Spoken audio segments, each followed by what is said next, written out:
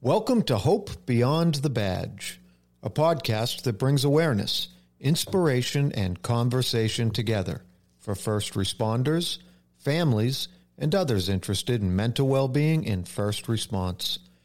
New episodes weekly with your hosts, Jay Bailey and Linda Kokoros.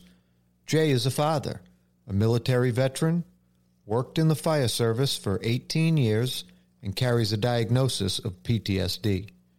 Linda is a mom, a wife, a certified life coach for first responders, and a suicide loss survivor of a first responder. Let's talk about it.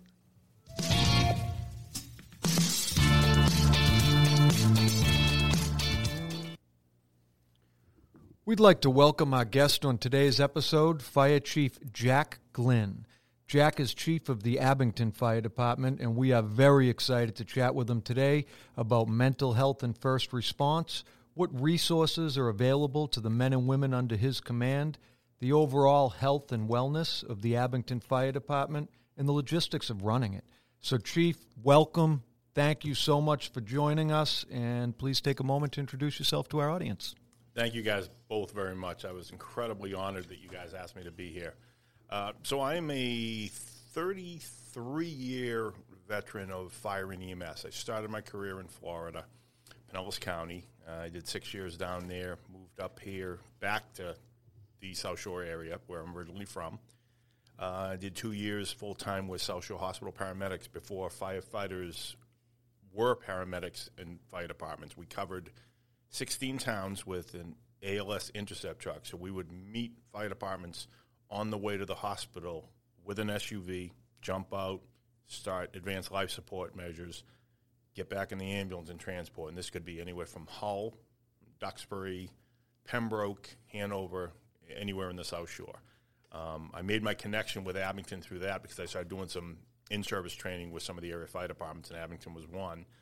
And I was fortunate enough when I started, I spoke with the chief at the time, Malcolm Whiting, and said, this is the direction the rest of the country has, is everybody has firefighter paramedics. And it might be something you want to do. I'm dying to get back in the fire department. This is something I've always wanted to get back into. So it was about a 2-year lull. And then early 96, I got back on Abington Fire, and I've been there ever since. I been a firefighter paramedic, like I said, I think about 32, 33 years. Wow. Been busy. Mm. How about your family? Kids? Have you any kids? I currently am engaged to an incredible woman. She gives me strength that I can't even express how much strength. Brings out the best in me and teaches me a lot about myself. And that's what I think growth is all about. I have 2 incredible kids. My daughter, Stephanie, is 30, and I have to share this story a little bit because when she was getting into college, she wanted to be a nurse. And for her entrance paper, she wrote that 9/11 inspired her to do that because she said she was a little kid and she remembers seeing my reaction when it happened. And she said, I want to help people like my dad does. So she went to nursing school. She's been a nurse now, I think, about 7 or 8 years. She works on the transplant floor at Tufts Hospital in Boston. Wow. It's amazing, and she'll share all kinds of stories with me, but she lives with her longtime boyfriend, Estevan. And then my son, AJ, he lives with his wife, Jocelyn, in Hanson. He works full-time for UPS. He's been a call firefighter with Hanson. So I'm blessed, 2 great kids, and extended kids between my daughter-in-law and hopefully future son-in-law. Wow. So it sounds like first response, right, with your son, and also your daughter is in the family. Yeah, absolutely. Yeah. Is there any other family members, like uncles, anybody? What inspired you? In the fire service? Yeah. So I'm 3rd generation. My grandfather was on Boston Fire up until, I think, 46. I'm told that he actually responded to the Coconut Grove fire. He was on duty. My father was a Navy veteran, and in 44, he got on Boston Fire and then retired in 1976. I've got a couple of uncles that have been in the service as well. quite a lengthy resume, and when I moved to Florida, that's when I figured out I wanted to do it. At first, I thought to myself, I'm never going to measure up. I'm not going to be able to be who everyone else is. And that was, that was immaturity at the time. And then when I decided I was going to do it, I fell in love with it. And when I became a paramedic down in Florida, it was down there was a little different than up here, that if you were a paramedic, you were the last people to be laid off. So it was a job security thing. And then when I did it, I fell in love with it. The adrenaline rush and loving when the worst of situations is happening. I was right in the middle of it, and I loved it. And in my mind, I was indestructible. So it took the next 31 years of processing all that. I'm as non-indestructible as it comes. Yeah. So. Right. Wow. I mean, I've heard that like so many interviews that we've done, right? That, different first responders, like either a police officer and they come out of the academy and they're saying, bring on the cartel, we're ready to get them, or a firefighter, like we're gonna do it, hoo-ha, that type of stuff, right? Bring it on. But I love that you're sort of sharing this with you. You have so much experience behind you.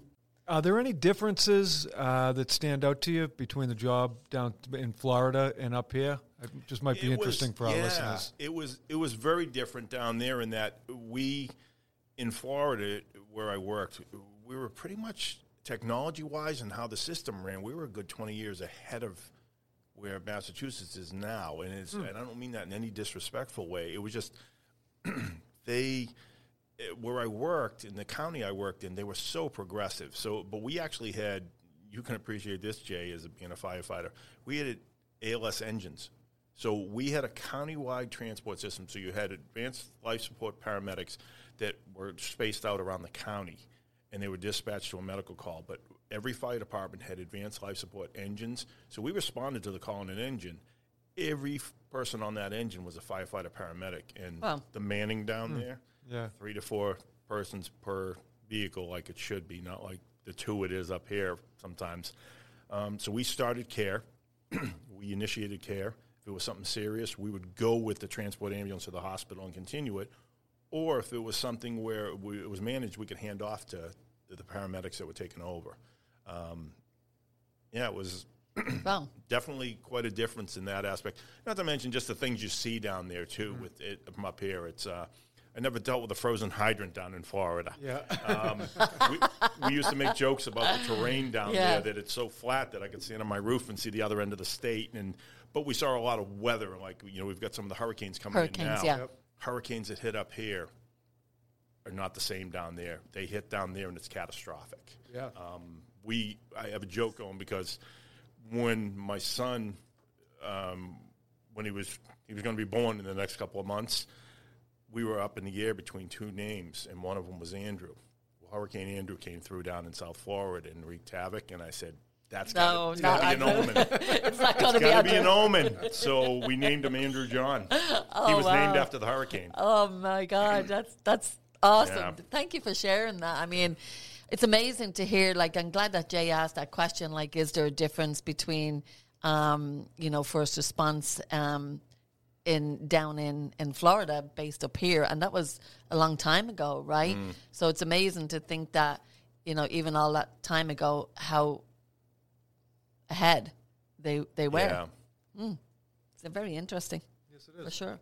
I wanted just to share with the listeners. So if I'm calling him Jack or across the table, it's not being disrespectful to him, because we've gotten to know each other over a couple of years. So I know him as Jack, but I want to obviously be respectful that he is Chief Glynn and in the Abington Fire Department. So Jack is perfect. Jack is okay. Thank you for giving me that permission.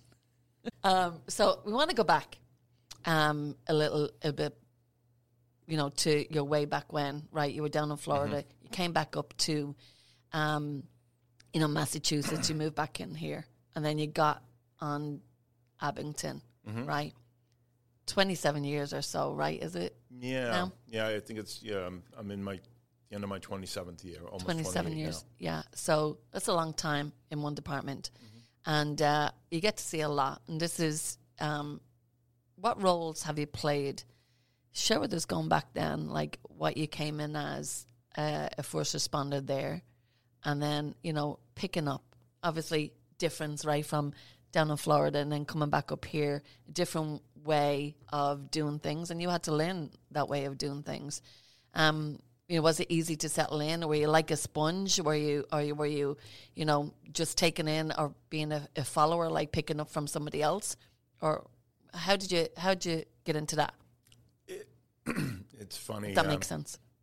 Excuse me. It absolutely makes sense. I've heard that expression a million times about a duck in the water. And when I became a paramedic, I was a duck on the water. I was calm as a cucumber on the outside. My feet were going 1,000 miles an hour under the water. Learning, because down in Florida, they matched me up. I became a paramedic, and they matched me up with another paramedic. But there were days in my first couple of shifts where there was no other paramedic. So I had to make those decisions. And it was just expected coming out of school that you knew that. And I'll remember that one of my earliest calls down there was it was very early on, and myself, and it was actually another new paramedic that had graduated. And it was a school bus full of kids that flipped over on top of a car. And there was someone trapped in the car. And pulling up, you had kids diving out of the bus like ants. And wow. There was a girl inside. Long story short, I can share that because everything went well. The girl that was in the car underneath had minor injuries. Everything went fine, but it was one of those eye-opening things like, oh, my God, I'm not going to stand. I can't just show up like other people and stare or look or whatever. I'm the one that's got to make those decisions, and that's a weight to carry. And that's when it opened my eyes a little bit and said, there's a lot to this job. And I felt really good about I became very competent as a paramedic down there. But when I moved up from Florida and I started at South Shore Hospital, it was another eye-opener for me that, wow, because with that system that we have up here, when I first came up, we would run in a 12-hour shift, we'd run 11 to 12 advanced life support, like critical patients where I could be intubating 2 people in the field before they get to the hospital. I could be doing CPR on 3 or 4 people in one day. And it was overwhelming at first, and I'm like, wow, I don't know if I can handle this, you know. And then it was little by little, I got my feet under me. But along the way, you take your lumps. Yeah. And for anybody that's, you know, you got a crazy conscience, and in my case, I might be the king of overthinking. And, you know, I beat myself up better than anybody. Yeah, you're looking at Jay, but Jay, Tiffany can tell you this. If there was a league of overthinking, I would be a Hall of Famer. I was talking to someone the other day. I can still remember the exact names of certain people that I had critical calls on in the last 32 years of my career. I can give you their address. I can give you their names. I can give you the circumstances in it. I don't want to be disrespectful and say those are the ghosts that show up, but those certain circumstances stand out for certain reasons. And I don't know if that answered your question or whether it went off on a tangent, Linda. Yeah, no, you did answer the question. You added a lot more to it. You know, just after the fact of settling in up in this area versus Florida, right? And, you know, were you able to settle in? As you said, I was out to like a duck in the water. My head was above the water, right? But my feet were like going 1,000 miles. Absolutely. Explain what that what's that mean and what that feeling is. So it's when you show up on a call, and I know Jay can, you know, he can relate to this from a leadership standpoint. If I'm not calm, no one else is going to be calm. And what I have to remind myself is, and it may come off weird saying this, but it's not my emergency. It's someone else's emergency. I'm going to try to make it better. So if I show up and I'm freaking out, everybody's freaking out. So on the inside, I might be. My feet might be going 1,000 miles an hour on the inside, but no one's going to see it. So later on, what happens is I guarantee you can relate with this, Jay, is I can, in my mind, say, man, that call went perfect, and we made a difference, and we saved a life, and we did this, and we did all the things we need to do. And you come back, and you're like, whew, adrenaline rush, feels good, good, good, good. maybe up late a little bit that night thinking it again. And then the next day you grab your coffee and your hand won't stop shaking. And you're like, what's going on here? I can't eat. And they add up. And those are those type of things. So I guess that's the thing is, so the duck in the water thing for me is you look calm on the outside, but if you look below the water, you see that, you know, you're going crazy on the inside sometimes. And I think that's very normal, but it's what we need to do to be able to mitigate something in any type of call. And I always, growing up in my career, I always appreciated working with people that were calm, because I had people that were very excitable, and they would make me feel anxious then too. So that's what it was about. It was all about that. But then you have the letdown afterwards of, man, I'm a mess right now. You know, it's one of those things. And I think I had the conversation, I think, with you one time. And yes, you did. You know where I'm going with this. I know where you're going. And for people that are like contractors and builders, they drive down the street and they're with their family or whatever, and they say, hey, see that house over there? I built that deck. Man, I remember, you know, putting that sprinkler system in over there. Remember that roof? I did that. For us as first responders, we drive down the street and say, I remember that guy dying in that house. I remember that guy committed suicide right there. I remember the car accident here where the little kid got killed and the mom screaming. I remember this. And now, more prominent than it's been in decades, you're seeing a lot of the roadside memorials. And it's loved ones' way of expressing themselves. But I don't know if you have the same effect, Jay, but I've talked about it with a couple of my coworkers and said it's tough. It's tough because it's a reminder every day. Yes. And, but yeah, it's weird. So like my kids joke about it with me growing up because they're so good about it, and they would laugh and kind of go, we know, Dad, over there was the building fire. And I would refer to it with Linda, and I said, I call it the dead tour. And it's tough, but you don't want to be morbid, but at the same time, that's what pops into our heads. That's right. You know, and I think it's cumulative over time, and I've seen it with other people. I've seen it with myself. Someone had used you know, I used to always say it's like your tank gets full and it overflows. Someone told me recently, and I thought it was perfect. He said, it's more like a beach ball, and you're trying to push it down all the way to the bottom of the swimming pool. And you're smiling, so you guys must have heard this before. And he told this to me recently, and I thought, that's amazing that you're pushing that beach ball down, and then all of a sudden, at a certain point, you can keep pushing it down, and it gets harder and harder, but sooner or later, it's going to pop, and when it does, it's going to explode. And it's just going to go up. And I heard that, and I'm like, wow, that's a very accurate way, not great, but an accurate way of explaining it. So it's an analogy, So how do you get rid of that? How do you dilute that? How do you deal with it and still be you along the way and be good with your family and happy in life? And there's a lot to it. I'm going to get into that. Do you want to respond to that? Do you want to get in on that, though? Yeah, I had a few thoughts. I think you hit on something important with the overthinking, and it's sort of along with everything else that we're talking about, right? Like you were talking about that bus incident, or and I think that it's a natural byproduct of doing the job. I mean, when you're pulling up to a scene, you're sizing the scene up, right? What does that involve? You're considering many approaches to dealing with the circumstances that are unfolding that you can see in front of you, trying to select the best option really rapidly, making those decisions. And I think the way that we think and view the world, anybody in first response, slowly changes. And you know, in line with that is mental health, right? We often talk about the different perspective on this podcast when somebody comes on the job, and then the way that slowly changes. Right. And mental health is always in motion, right? It's progressive, whether it's declining or whether it's improving, sort of depends on what you're taking in. And if it's just a steady diet of sizing up calls and trying to deal with crisis, with trauma, you know, without any healthy coping mechanisms, oftentimes that's, I think, a big part of what changes perspective and brings that overthinking and other components of that into areas of our lives where sometimes it's just not helpful. No, so I agree. Yeah. I realized probably about 20, 25 years ago maybe that if I want to make a career of this, I got to find a healthy outlet. I have to find something. And one of the things I did is I went through CISM training, and I became a member of the Plymouth County Critical Incident Stress Management Team.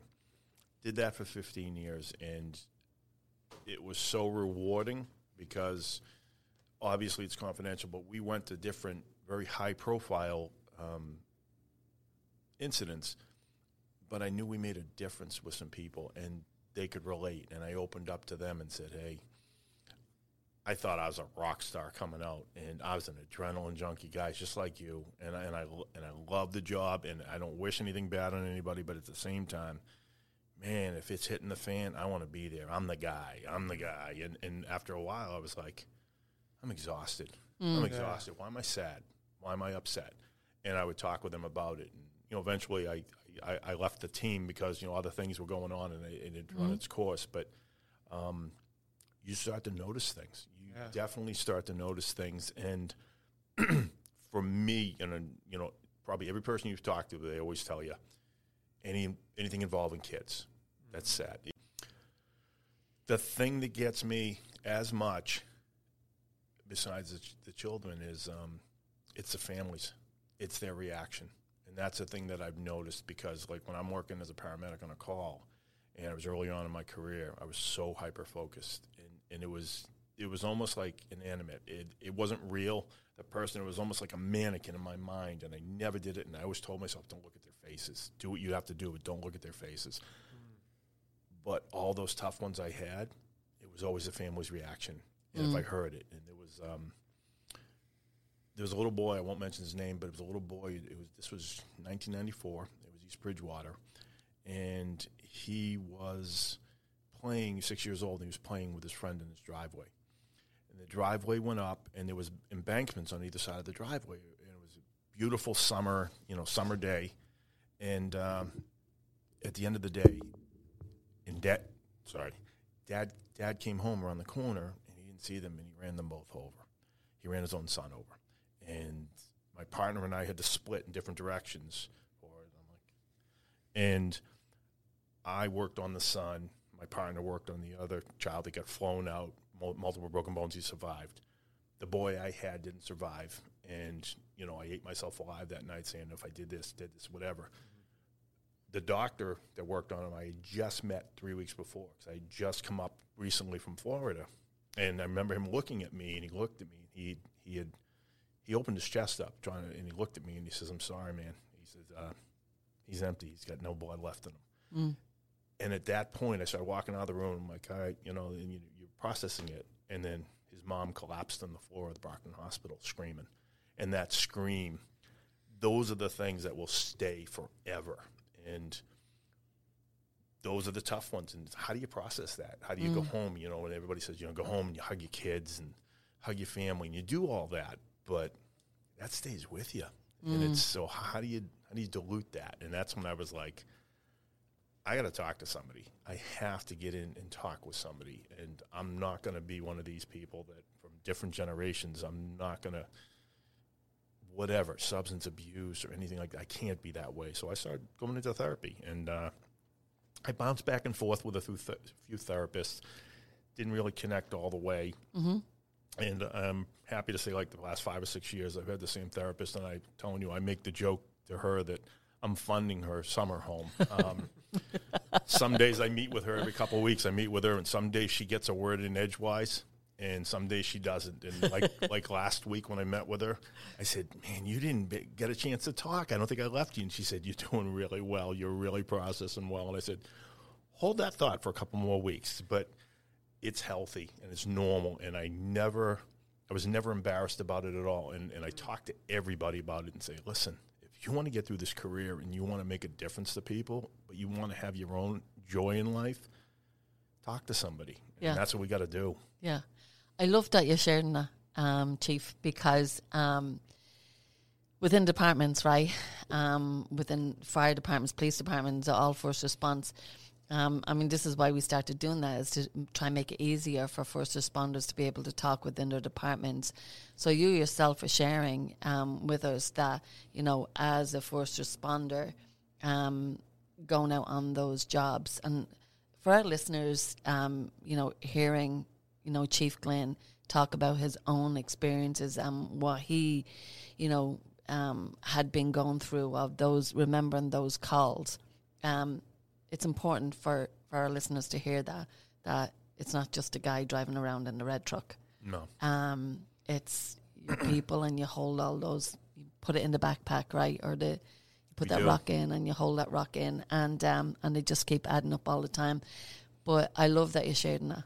And the reason being is because you as a young first responder, right, up here, and you had gotten, already had, a number amount of traumatic experiences that you were holding on to, and as you said, remembering the family or the mom, dropping down in the driveway. You remember those cries or those wails.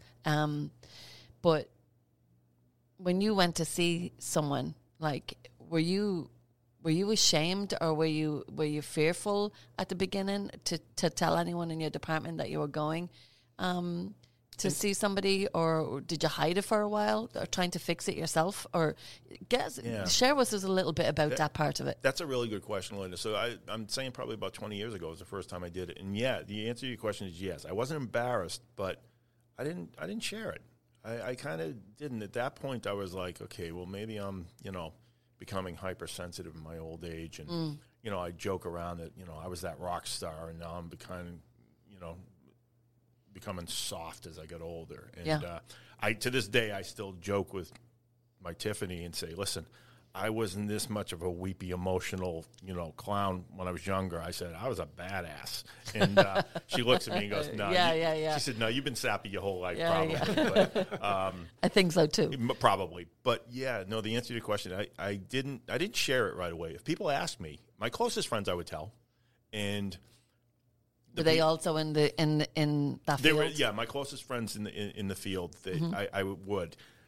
They weren't as open as me. And, sometimes open made people very uncomfortable, and I get that. Even to this day, sometimes I'm very open to the point where I make people uncomfortable, but it's not as much. But I talk to them and explain that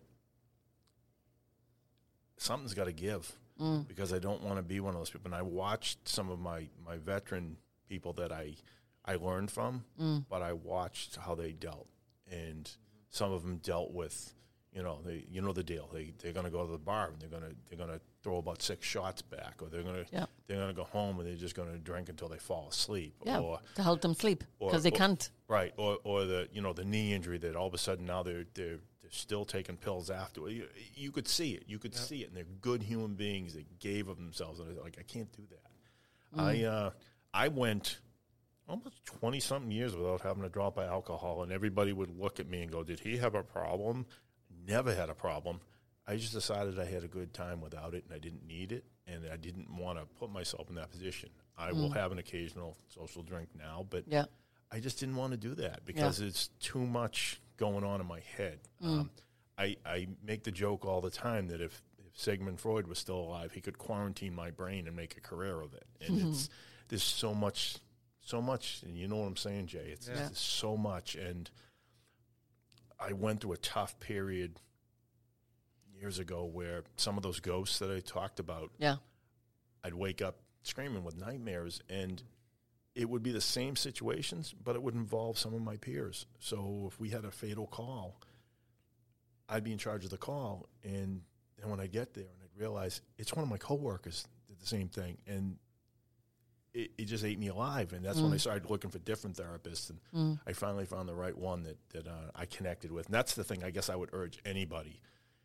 If you get into therapy, I think it's great. It's one of the best things. If you don't necessarily connect with someone right away, don't give up on it. Yeah. Look around, talk to people, because I went through probably 4 or 5, and my therapist that I have now, she's phenomenal. And she's great because, as you know, knowing me, I can talk to a doorknob for an hour. She'll be the one that'll go, stop. Yeah. Are you listening to yourself? Are you hearing what you're saying? You don't really believe that, do you? So stop. And then she'll give me strategies on different things. Yeah. And it's great. It's one of the best things I ever did. I love that you're saying that again, like the whole thing of, we've had other first responders come in and say they tried therapy, and the therapist says to them, just go home and have a bubble bath and whatever, and it was like, yeah, that's not what I need here, and they gave up and never went back. And it was a couple of times that had happened in their interviews, and yeah, so urgent, don't give up on it if you still feel that it's going to benefit from being able to talk to somebody. Well, then do so, and not necessarily. I mean, if you have a safe person, I think people need to feel safe, right? Absolutely. And that their information or their business is not going to be talked about everywhere. So I think that a safe person or who you connect with is a really great way. So it might not be, you might not want to go to a therapist, but it might be someone else that you feel really good about, that you can share and unload a little bit.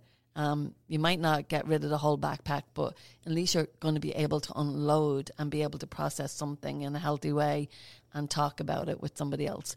And I remember having that conversation with you, Chief, a couple of years ago. Yeah. And it was you were having a tough time. Mm-hmm. And I don't know how we got into the conversation, but we did. And you shared with me, and I've shared that many, many times with talking to different people on a different level. And it's sort of what inspires me to do what I'm doing, to talk about helping first responders, because we had lost Alex, and you had come in, and I sort of have to go back a little bit with it to sort of get to the root of this thing that I'm trying to explain. But you had come in, and I got to know you through our loss of Alex, and you were very, very compassionate, towards me and our family, of sort of letting us know you were going to be there for us, and if we needed anything. And right away, I knew you were genuine in saying that to me.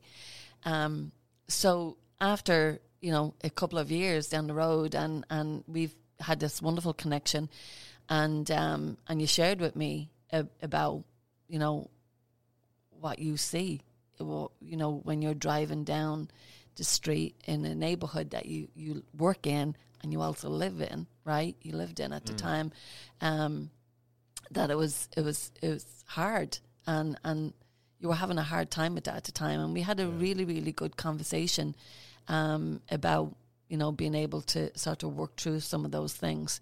And so anyway, that inspired me. That hit me that time, that, whoa, there's so many first responders struggling with this. It opened my eyes that all of you go through this at some point in your career. It's just a matter of when that backpack is going to spill over. Right. And that's when I felt, yeah, okay, this is what you need to do. You need to talk about it openly. My God, your son Alex, I know him as Coco, not Alex. Yeah. And you and I'd share stories and we'd laugh about it, but he'd be so proud of what you're doing, and you're making a difference. And I think with Jay, and I know some of the stuff you've gone through, Jay, you guys are making a difference, and that's from the heart. People are going to listen and see. For me, people that can overcome stuff like that, it's the ultimate strength. And I know you don't feel strong all the time. None of us do. But you always inspire me. You do. To channel into something positive. And I remember when you were talking to me about with life coaching and some of the things you were doing. Yeah. It's impressive. And that makes a difference to us, because I think I'd say for me, I can't speak for everybody, but for me, one of the things that I talked to you about the families, and I had to be very careful too, because what I've looked back and I've learned is sometimes there were things missing in my life, and for whatever reason, and I would throw myself into wanting to help people and extend that, and I didn't want to. You and I have a connection, and we always will, But I didn't want to throw myself into everybody's lives trying to fill a gap that I had or whatever for my job. So I had to be very careful of that. But there are certain people along the way that they just inspire you in what you do, and it's positive, you know. And that's I don't know if that makes sense at all. Yes, it does make sense. It's well, you inspire me, sir. It helps us. It helps me to see strong people doing that stuff, because it's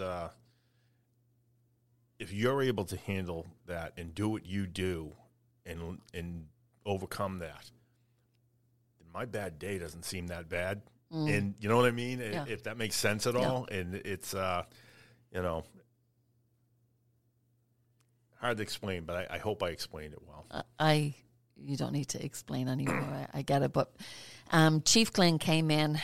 We lost Alex 5 years ago in October, and Chief Glynn came in. It was near holiday season, and I think you were deputy at the time, maybe. I think you were deputy at the time. I think so. And he came in, and he had this plant, Christmas plant in a basket, and this man standing there, and he said, "Are you Linda?" And of course I didn't know him.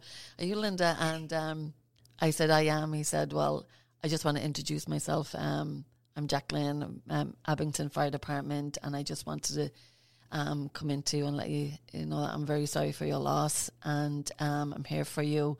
And he gives me this plant, and I kept that plant alive for so long on the counter.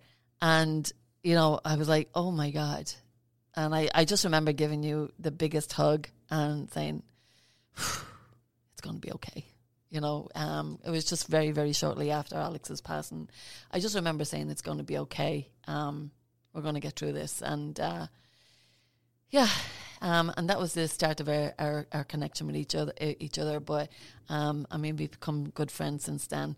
And, very kind of you to say that, but the truth be told is I was just trying to get a coffee. That's all it was. and I saw this stopped. And I saw this plant, and I said, darn it, that's going to look so good above their counter.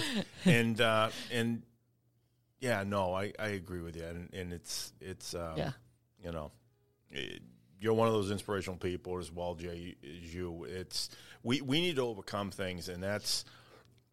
If you tell the stories of what's going on, and we all have one, so it's like I can name every member of my department, and I guarantee you they could sit here and say the same exact things as me. They could.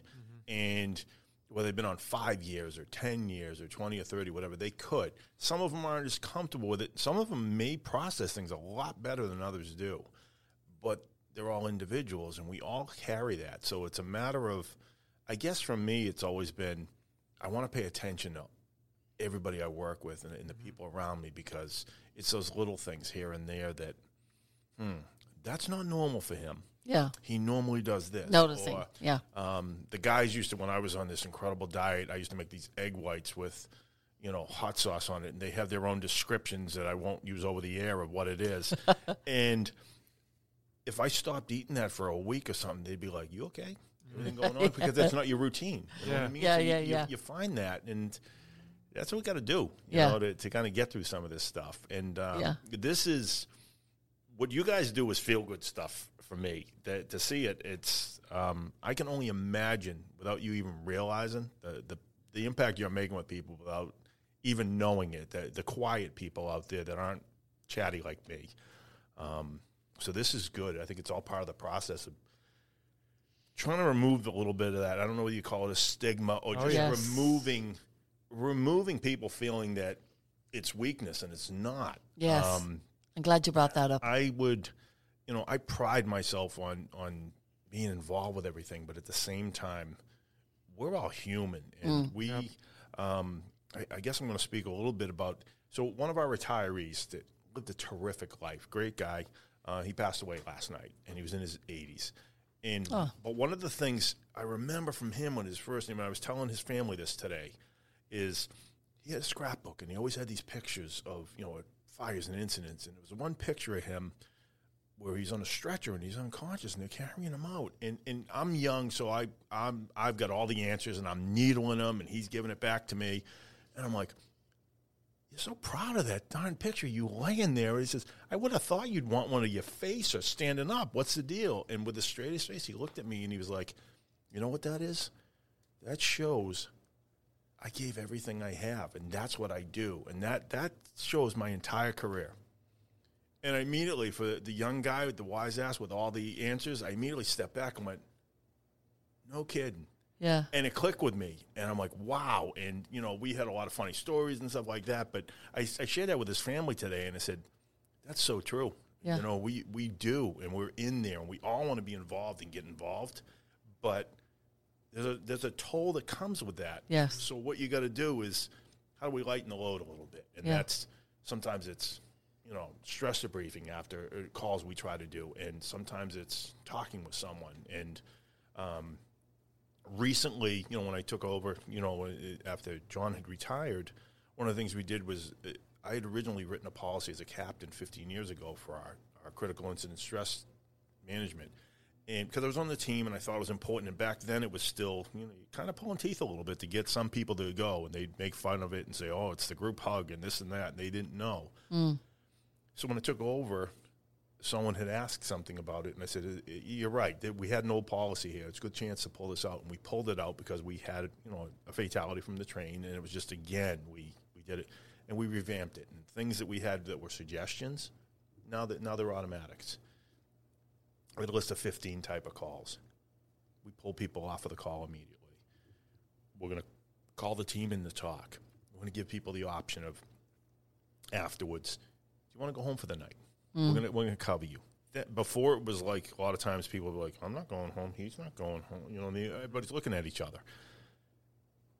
But I actually got feedback from a few people that went into some stress debriefings, and they're like, that was pretty cool. That was all right. And so we're trying to open that up a little bit more. We have EAP programs and try to explain it to people. That's through our town, but explain to them it doesn't have to be just that. It can be about helping balance your checkbook, and because all those things in life that we do every day, they fail when the rest of us is falling apart. And that can be our relationships, and our marriages, and our financial situation. Everything overflows. If you're coming apart, or you feel like you're coming apart with all the stuff at work, it's all the other stuff too. So yeah, absolutely. I mean, for first responder, again, for the listeners, I think a lot of time first responders, when they finally get help, because a lot of them, you're good at hiding things. All of you, a lot of you are, right? Yeah. By not sharing it, even from your families, right? Because you don't want to bring that home to your families, but you're acting differently around them, especially when you're, struggling with that last call or maybe those couple of calls, right? But yeah, finances, I mean, those things come up, all those little things come up, like as far as, hey, I didn't make a car payment, or I didn't make mortgage payment, because it's the last thing that you're thinking about when you're going through a mental health challenge, right? And then things start to fall apart a little bit, and then before you know it, that's adding to your stress, because you can't figure out how to be able to separate certain things and be able to, fix them, so to speak. And everything all just jumbles up all together then, and it's just overwhelming. And then it ends up being in a crisis situation where everything needs to be, solved out or worked out for a person. And that's what sort of inspired me to become a life coach for first responders also, is to help them with that end. I'm not a therapist, but I can certainly help with those type of things. And being able to guide them in the right direction with goals and life goals and all that type of stuff. But in your department, when your guys, are going through, say, certain different things, as you said, we notice when certain things are different or behaviors are different about a person. Like, would you say they'd be comfortable coming to you, or coming to your admin, whoever they report to? Would you say they'd be comfortable going to you in your department to say, I'm struggling with this, I need help? And this could be naive on my part, I think because I've worked with people for so long that even in the chief's position, everybody comes in my office. And that's just how it is. They'll come in, and we've had a few people that have struggled with different things, and we've handled it and helped them as best we can. But they've actually come in personally later on and said, "Hey, can I just talk?" So yes, I feel comfortable with that. Again, that could be naive, but I also have a great team around me. So like my deputy chief and my captains, and just even my union e-board members, they're all looking out for each other, and that's what we're trying to cultivate is let's look out for each other. It's the old adage, Jay, that this guy might irritate me. Okay, it might be a pain in the butt, but he's our pain in the butt. And we're a team, and we may be as dysfunctional as it comes sometimes, but we're looking out for it. So, answer your question, Linda, yeah, I do feel comfortable with that. Not everybody's gonna, but hopefully they have their person they can kind of connect with. But we make it clear that absolutely we're here to help. How do you make it clear? Just by example. I think by example, and we've had challenges along the way, is just out there speaking with them. Just really just kind of, today I was talking with someone about something, and we're sitting there eating, leftover pan pizza the guys made the night before. We were talking about certain situations and saying, hey, those days are gone. The old days are gone when guys used to do this. And, this is the thing where we're here to help each other. And I can guarantee you that, you come to us, we're going to get you the help that you need. Yeah. Do you eat with the guys too? Sometimes. Yeah. It depends. I'm not in the office as much as probably most chiefs are. I'd rather be out on the apparatus floor with them or whatever. Some people see my former group that I was a captain of and deputy, no disrespect to the other three groups, but they can cook anything. And it's kryptonite for a fat guy, man. I'm around the corner. I can smell it, and I'm like, I know what group's on. They either got the smoker going or they got their homemade pizzas going. And I'm like, I'm coming. And usually someone will poke their head in and say, hey, you going to join us? I'm like, absolutely. And I have kind of a running joke with one of the members and I tell them that I understand the respect part of the job. But I said, we're in the station and there's no one around from the public. I'm Jack. I'm not the chief. Someone comes in from the public or out in the call, I'm chief. So one of them likes to needle me on that. And I said, no, I'm Jack. So he runs it all together as one word. One of them will poke his head in and goes, Chief Jack. Chief Jack. It's all one word. Chief Jack, you want to eat with us? So I get that opportunity and it's great. And I hope they always feel comfortable enough to ask me to do that. I think with the job, sometimes there's going to be times where people are going to be irritated because for this job, I have to make decisions that not everybody's going to agree with. But it's always going to be with the best of intentions to try to help the department and to help people out. And I will finish my career being able to look myself in the eye and look in the mirror and say, man, I'll do anything I can to try to help my people and our people. It's our team. Can't always do it, and there's going to be people that are going to be upset with me or someone else. But I think the thing is to cultivate it that, hey, come on in. We're a team. Your door is open. Yeah, and that's one of the things, and it's subtle and it's no big deal. But I think a lot of times, and Jay can correct me right or wrong in this, but in some different departments, you can go in and it's very formal when you go in the chief's office. They have it's all like a certain way, and there's just chairs there, and there's certain chairs. It looks like you're in the principal's office, and I didn't change a lot when I took over with John. I said, because it's, one, we're trying to get a new station in a few years, and I'm superstitious that I don't want to mess with it. But the only thing I did differently was the town manager was getting rid of an old round table that he had. I grabbed that, and then I ordered 4 chairs, and I removed filing cabinets out of this. So we got a round table with chairs in my office, and when we talk and guys come in, I come out from behind the desk, and we sit at that table. We have coffee, and we have water stains from the iced coffee on the table and stuff, and that's how it is, and that's how I feel it needs to be, right or wrong. That's the only way I know how to do it.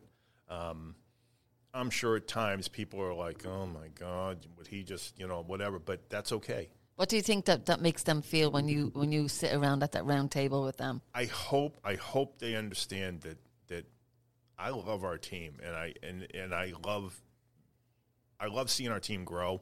So I hope they feel like we're all a team.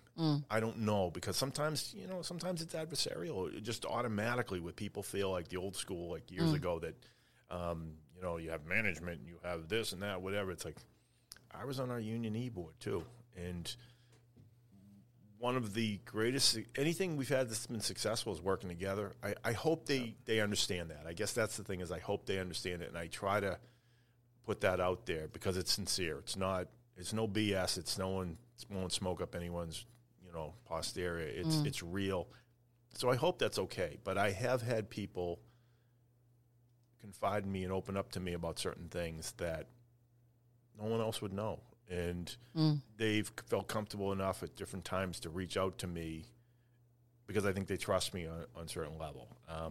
You're not going to get 100% from everybody, but if you try to cultivate a situation where people are comfortable talking about things, it's going to be better for all of us in the long run. And absolutely.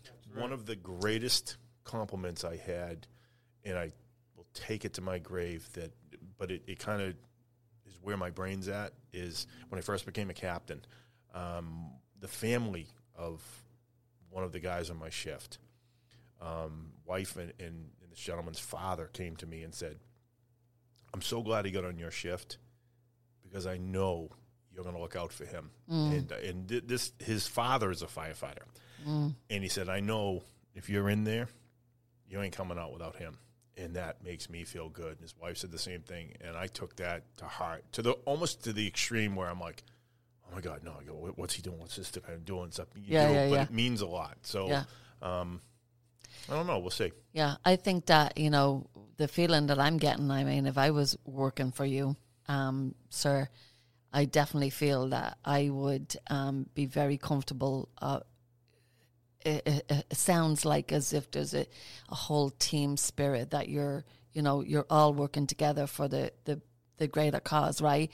And that's serving your community that you're working in, right?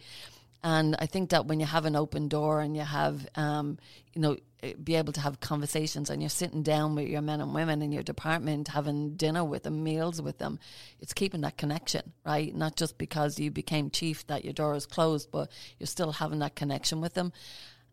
I just feel that, wow, I mean, I just think about how enjoyable it must be actually for them to go to work each day, knowing that they don't have that pressure, or if they were feeling unwell, that they wouldn't have that sick feeling in their stomach that adds to the stress, that they can't go and talk to someone in the department. And you're fostering that. I hope so. Oh, yes, you are, I hope they feel that way, Linda, because we're only as good as each other. And I hope that's the case, because I know there's times, and I see it already, you know, just with the situations where I know folks are going to be upset with me saying, you know, we got to go do this, we got to get this done or whatever, and try to, you know, but I hope they feel that way, and I hope they know that, and that's what I try to work at, and I think we all do as a team, but it's not me, it's you know, my deputy and my captains, and like I said, the e-board members, like, we truly are blessed with a great team that all look out for each other, and like anything else, we can drive each other insane half the time, but we have a good team, and it has to be that way, because I think if you have people pulling against you too much, I get the whole thing. It's easy, you know, when you feel like the person that's in the top position, if they're open to it, but you got to have buy-in from everybody else. And I'm fortunate to have that, but I've also been in situations before where it's not that way. Either the person at the top wasn't interested in doing that. It was a lot of I rather than we. And same thing below too, you know, with other people that are part of the team. They're just like, yeah, no, whatever. So I'm really blessed in that area. I hope that's the case.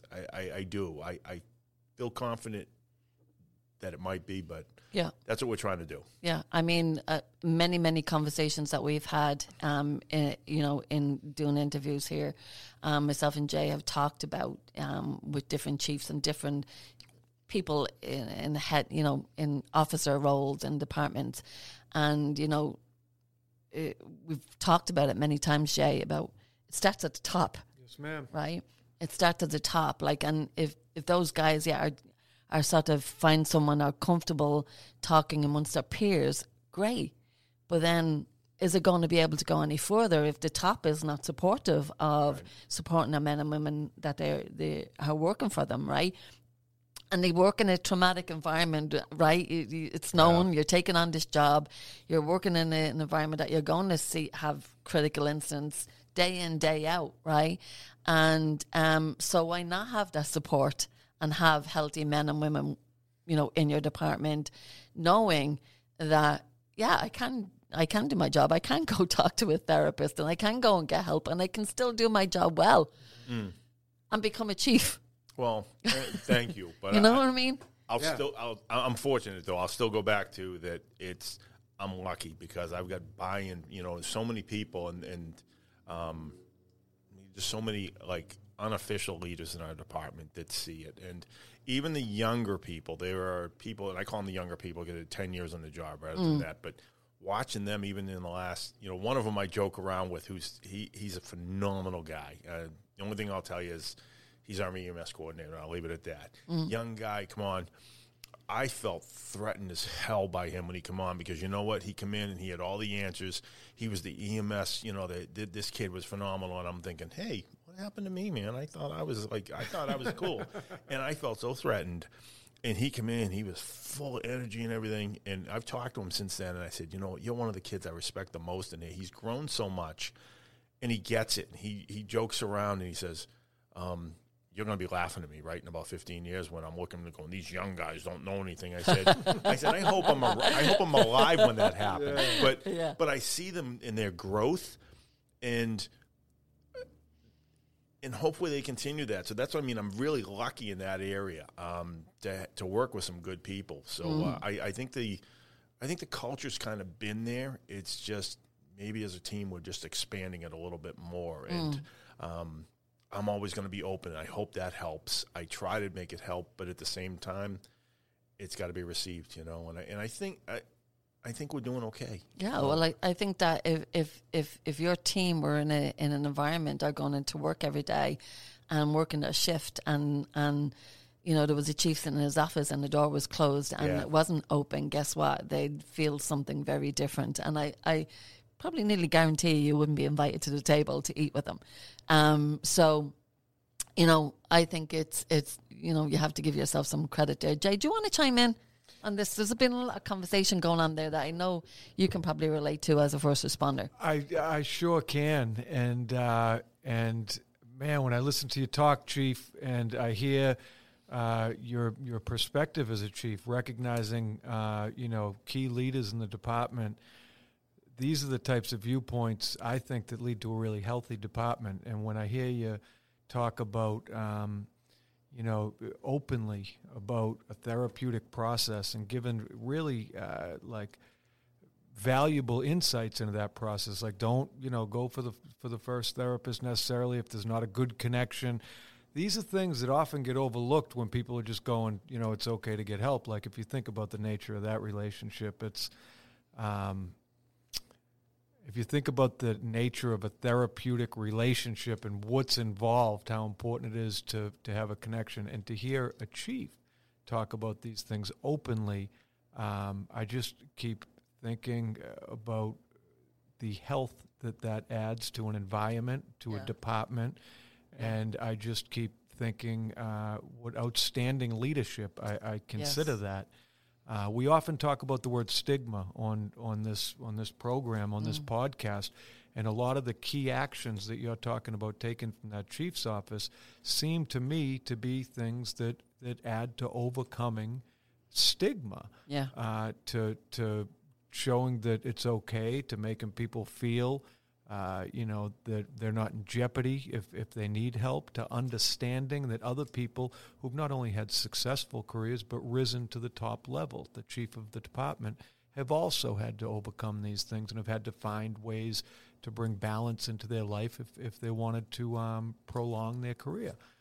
So I just applaud you, sir, and I'm wondering if what stigma means to you, and if there's anything other than the many ways that you already listed that you think we, as a culture of anybody that cares about first responders or one that does the job themselves, what can we do to continue to overcome stigma? First off, thanks for the kind words. Don't know if I deserve all those kind words, but thank you. I'm glad to be a part of a great team. But as far as the stigma goes, I guess the biggest thing is open. But I guess if you're looking at it from the sense from like the public or anything along those lines, that's a tough relationship because everyone that does this job, we care and we want to do right by people. And it's, I know with the world of social media now, immediately, someone can say the worst thing. Yeah. And it travels. And it can be one of those things that, these firefighters, they probably, I interrupted their checker game the other night or this or that. And what they don't realize is they may, the guys you're talking about, the guys and gals you're talking about, might be just trying to process a call they had 2 days before. And, yeah, not every day is 100 miles an hour, but some days it's 30 miles an hour, but it feels like it's 150 in your head.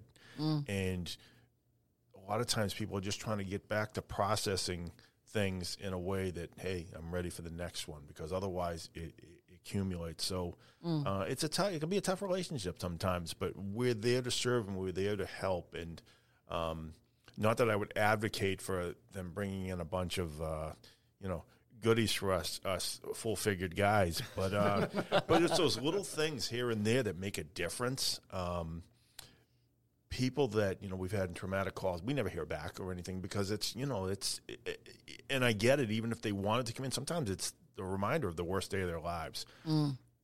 But those people that do, wow, what a difference it makes. And even the most stoic of our members, I guarantee it makes a difference to them. I mean, just stopping by a station or just kind of a gesture and saying, hey, listen, appreciate what you did, or you helped my mom out a little bit, or this or that or whatever. And we are lucky because we get that.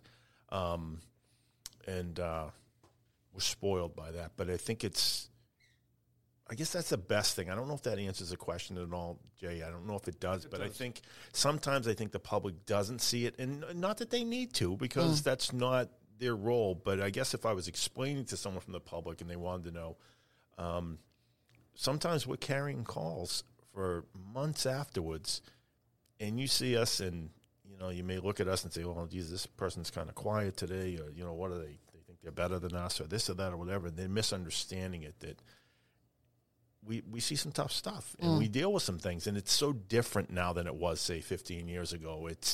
I tell people before, it was like, when I first started my career, it was, 50% EMS, 50% fires, maybe a few car accidents. Now it's like we're social workers, we're psychiatrists sometimes, we're life coaches, we're paramedics, we're extended family members sometimes for people that, the person that's determined to keep his independence, but he's 80 years old and he's had a falling out with his family and they're out of state and he's determined to live in his house. And obviously I'm thinking of one person in particular, and as stubborn as the day is long, but he wants to stay in there, and you can see things deteriorating for him. We do everything you can to do it, and it's all the town departments, the little things like that, helping him out, with his food and things like that. But we care, and it hurts when you hear that people think, oh, they're just doing this for that or whatever. And it's the minority. It is. So I guess the best thing, if I was talking to the public, just say, your people care, because you don't do this just for the money. No one's getting rich. No. You have to care, and it satisfies for me. It's selfish for me that I need to satisfy a need inside me. I need to feel worthwhile, and I need to help. And that's something I've learned in therapy, over the years, is I need to fill that something inside me from wherever it is growing up, that I need to feel worthwhile and needed and helping. And it fills something inside me. And I think a lot of people are like that to a different level. So any type of positive feedback, just to say, hey, saw you guys the other day, man, you guys look good out there, whatever. That goes a long way. But I think the visits from people, that's the best. Yeah. It's the best. I love that. It really that. is. Yeah. So. I definitely think it's a a calling for sure, right? Jay, we talked about it in an interview the other day, and the feeling I got from when I was talking to our last guest is, I think it's going to be released this week, but he had sort of expressed, it's a calling, and not many people are. It's not for everybody, right? Right. But you can sort of say, well, I'm doing this because I want to help people, or I want to help others, or be of service for others, right? But without you even having to say it, right? Let it be come from you. You feel it, right? You feel that energy coming from, and I felt that from him the other night when he was talking, and I feel that from you also, Chief. That it just comes from you. What's the word I'm looking for?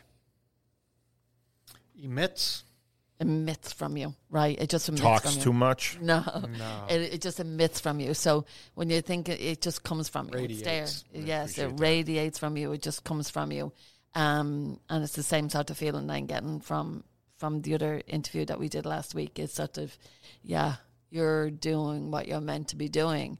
And not only are you doing what you're meant to be doing for the service of the community, for the town of Abington are so lucky to have you. Your men and women are so lucky to have you, because, believe me, there's going to be some firefighters listening to this. But they're going to we don't have that.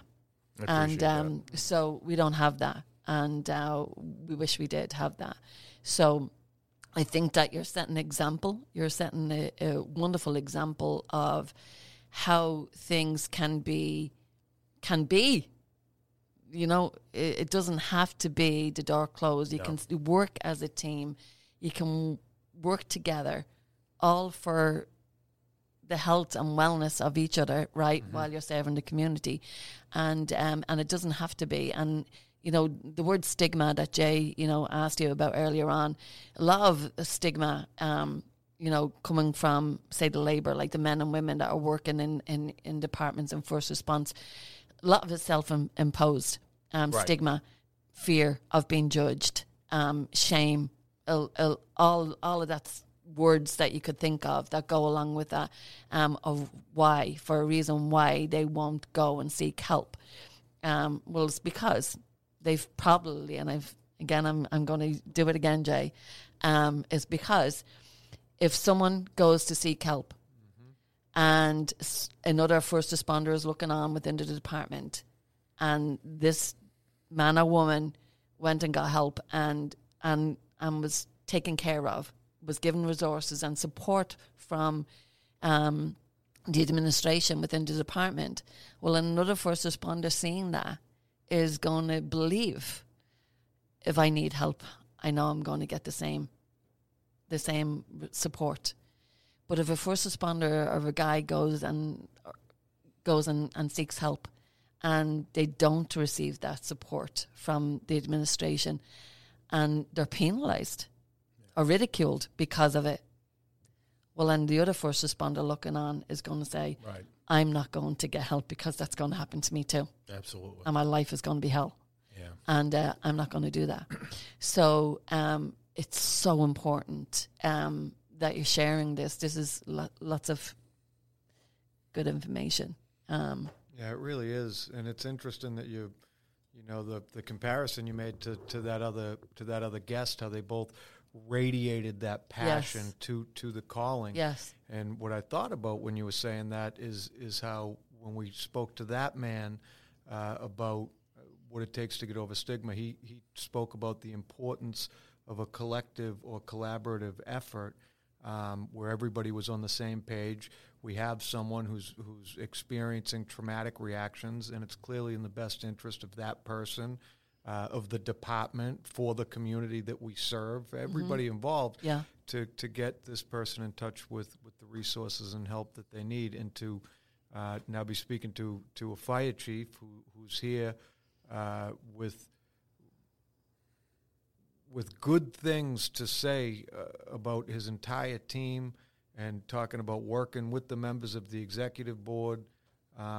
It is uplifting to hear that type of perspective coming from a chief officer. Yeah, and I've no doubt in my mind that if a first responder then is looking on, and notices that all of a sudden, one of his teammates, right, is well and is sleeping a little better and is maybe not hitting the bottle as much as he used to be. I mean, this is something that we're striving for. I mean, his department has it. Yes, You know what I ma'am. mean? Yeah. I guess I could tell you that it's interesting that, a lot of people wonder and they say, well, would you have any suggestions for any of you younger people or people coming in that are feeling that way a little bit? And the only advice I guess I can give, because everybody's different. Yeah. But for me, I look at it and I would say, think of everything you went through to get to this point in your career and your job. Look at the things you overcame. Look at the determination you did things with. Look at the courage you showed in certain areas. Stand up for yourself. Do what you got to do, because it's the greatest job in the world. And I tell everybody this, I love this job. There's moments when I can't stand it, and like everybody else, but we love this job. So make it last and make it healthy for you, and do what you need to do. It's okay. Those days are long gone with that stigma. They should be long gone. We're human. We make mistakes every day, and you've known me for a while, and it's. You probably seen me at my worst, and I like to think I'm getting closer to being a lot better than I used to be, and every day you want to get a little bit better. But suggestions to guys out there that are might be struggling to find themselves, step forward, do the best you can with it, and you're your own greatest advocate. Just don't be afraid to do that, because it doesn't make you weak. You're human. We go through so much. You're a leader, Jack. Right. You're a leader. Standing up there and being brave and saying, you know what? I don't care if you're going to talk about me behind the back after I leave this table. I'm getting help. You need to. I'm going to be healthy. And I am healthy. And my family are going to be healthy because I'm that. So talk all you want. Yeah. And I love that you're saying that. I'm very fortunate because in our department, I got to tell you, I don't see any of that. I've seen it in other departments. I don't see any of that with ours. We can argue about ketchup bottles or anything else, or this guy didn't clean up or check his truck. That's normal. I don't see any of that. I really don't. I don't think I'm naive with it either. I think our department, I'm very lucky that I don't think anybody would do that anymore, which is great, because I think when I first came on the department, it definitely wouldn't have been that way. It's not disrespect to the guys that were there. That's just what they thought was normal. Yeah. I don't see that anymore with us, and we're lucky. We're lucky in that area, and I wish everybody would feel that way. So, yeah.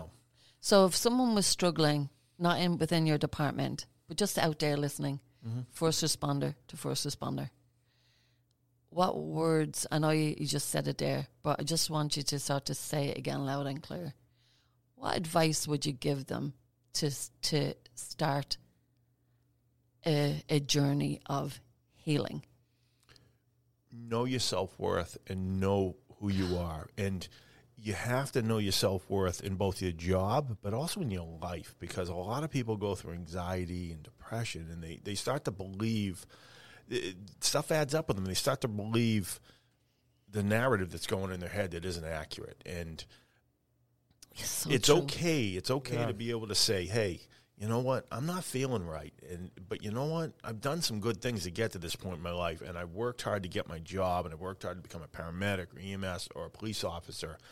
And it's okay to want to get back to normal, and when you know you're not feeling normal. And you owe that to yourself. You owe it to your family and the people that are important to you. Because as much as I love my job, I need to pay my bills too. And the reason why I want to pay my bills is because I want to take care of my family, the people I love. Yeah. That's why I want to live every day. And that's my purpose. And I guess I would say that to people. And it's easier said than done sometimes. As someone that's had some tough things I've gone through, it's easier said than done sometimes. But just try to know your self-worth and say, you know what? You're having a bad day, but it's just a bad day. And I'm blessed to be engaged to somebody that is, when I first took the job on, she said to me, enjoy the accolades right now, because you are someone that's so uncomfortable with accolades, but there are going to be bad days, and they're going to have to outweigh it. She said, and she tells me that. She says, just enjoy it. You deserve it. And she's she brings out an inner strength in me that I didn't know I had. And I'm lucky and blessed in that way. Not everybody necessarily has that person, but you have to be your own person, and you have to learn to stand up for yourself on that.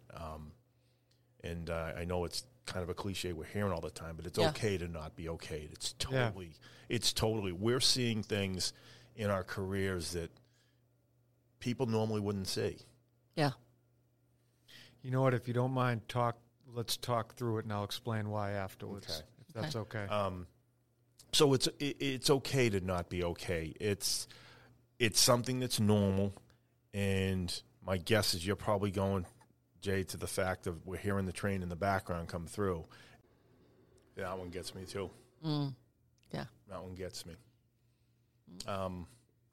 Yeah, it always does. The sound of the train always does. I've been on all but one of the fatalities that the old Colony Lines had with Abington since it come up.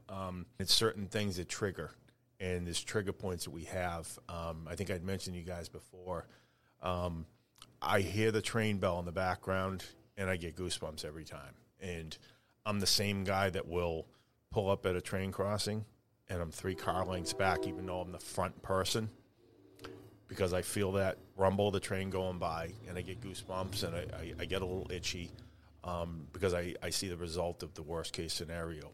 So it's the smells, the sounds, remembering going back to those things. But it's okay that I know it's coming. Tell myself that's normal. You can prepare for it. And you kind of do. So, yeah, it's in the time the train coming by. Yeah, we do that. And that's what you were up to, weren't you? That's exactly what I was up to. I know. I didn't think of it at first, and I heard it in the background, and I remembered us pausing before. And I'm like, okay, they're going to want me to pause here on this. And then I was just like, I could feel myself tensing up a little bit. I feel a little different at the time, so I knew exactly what you were after on that. And you know that. You've been there. Yeah. Just the whole principle of you being a team player with your team, the men and women who work for you, having that open door. It's just so refreshing to be able to hear that, and it's something that we strive for. Not only having your department foster this wonderful way of dealing with things with mental health and first response, but we hope that other departments are listening in and saying maybe do something what they're doing. Maybe if the department is not too well or healthy, or there's a lot of friction or a lot of tension within the department, maybe something needs to change, and you can take something from this man's book for sure. I appreciate that. Thank you. Yeah, Chief, what a breath of fresh air it was to listen to how your character applies to your leadership, especially where it's applicable to first response. And I really think that you're making a difference on a subject matter that really matters. Yeah. So thank you so much, and thank you for coming in and taking part in this discussion with us too. Yeah. Thank you, guys. I'm so honored that you invited me, seriously. We do all the honors on this side of the table, sir. But thank you so much for coming in. Thank you.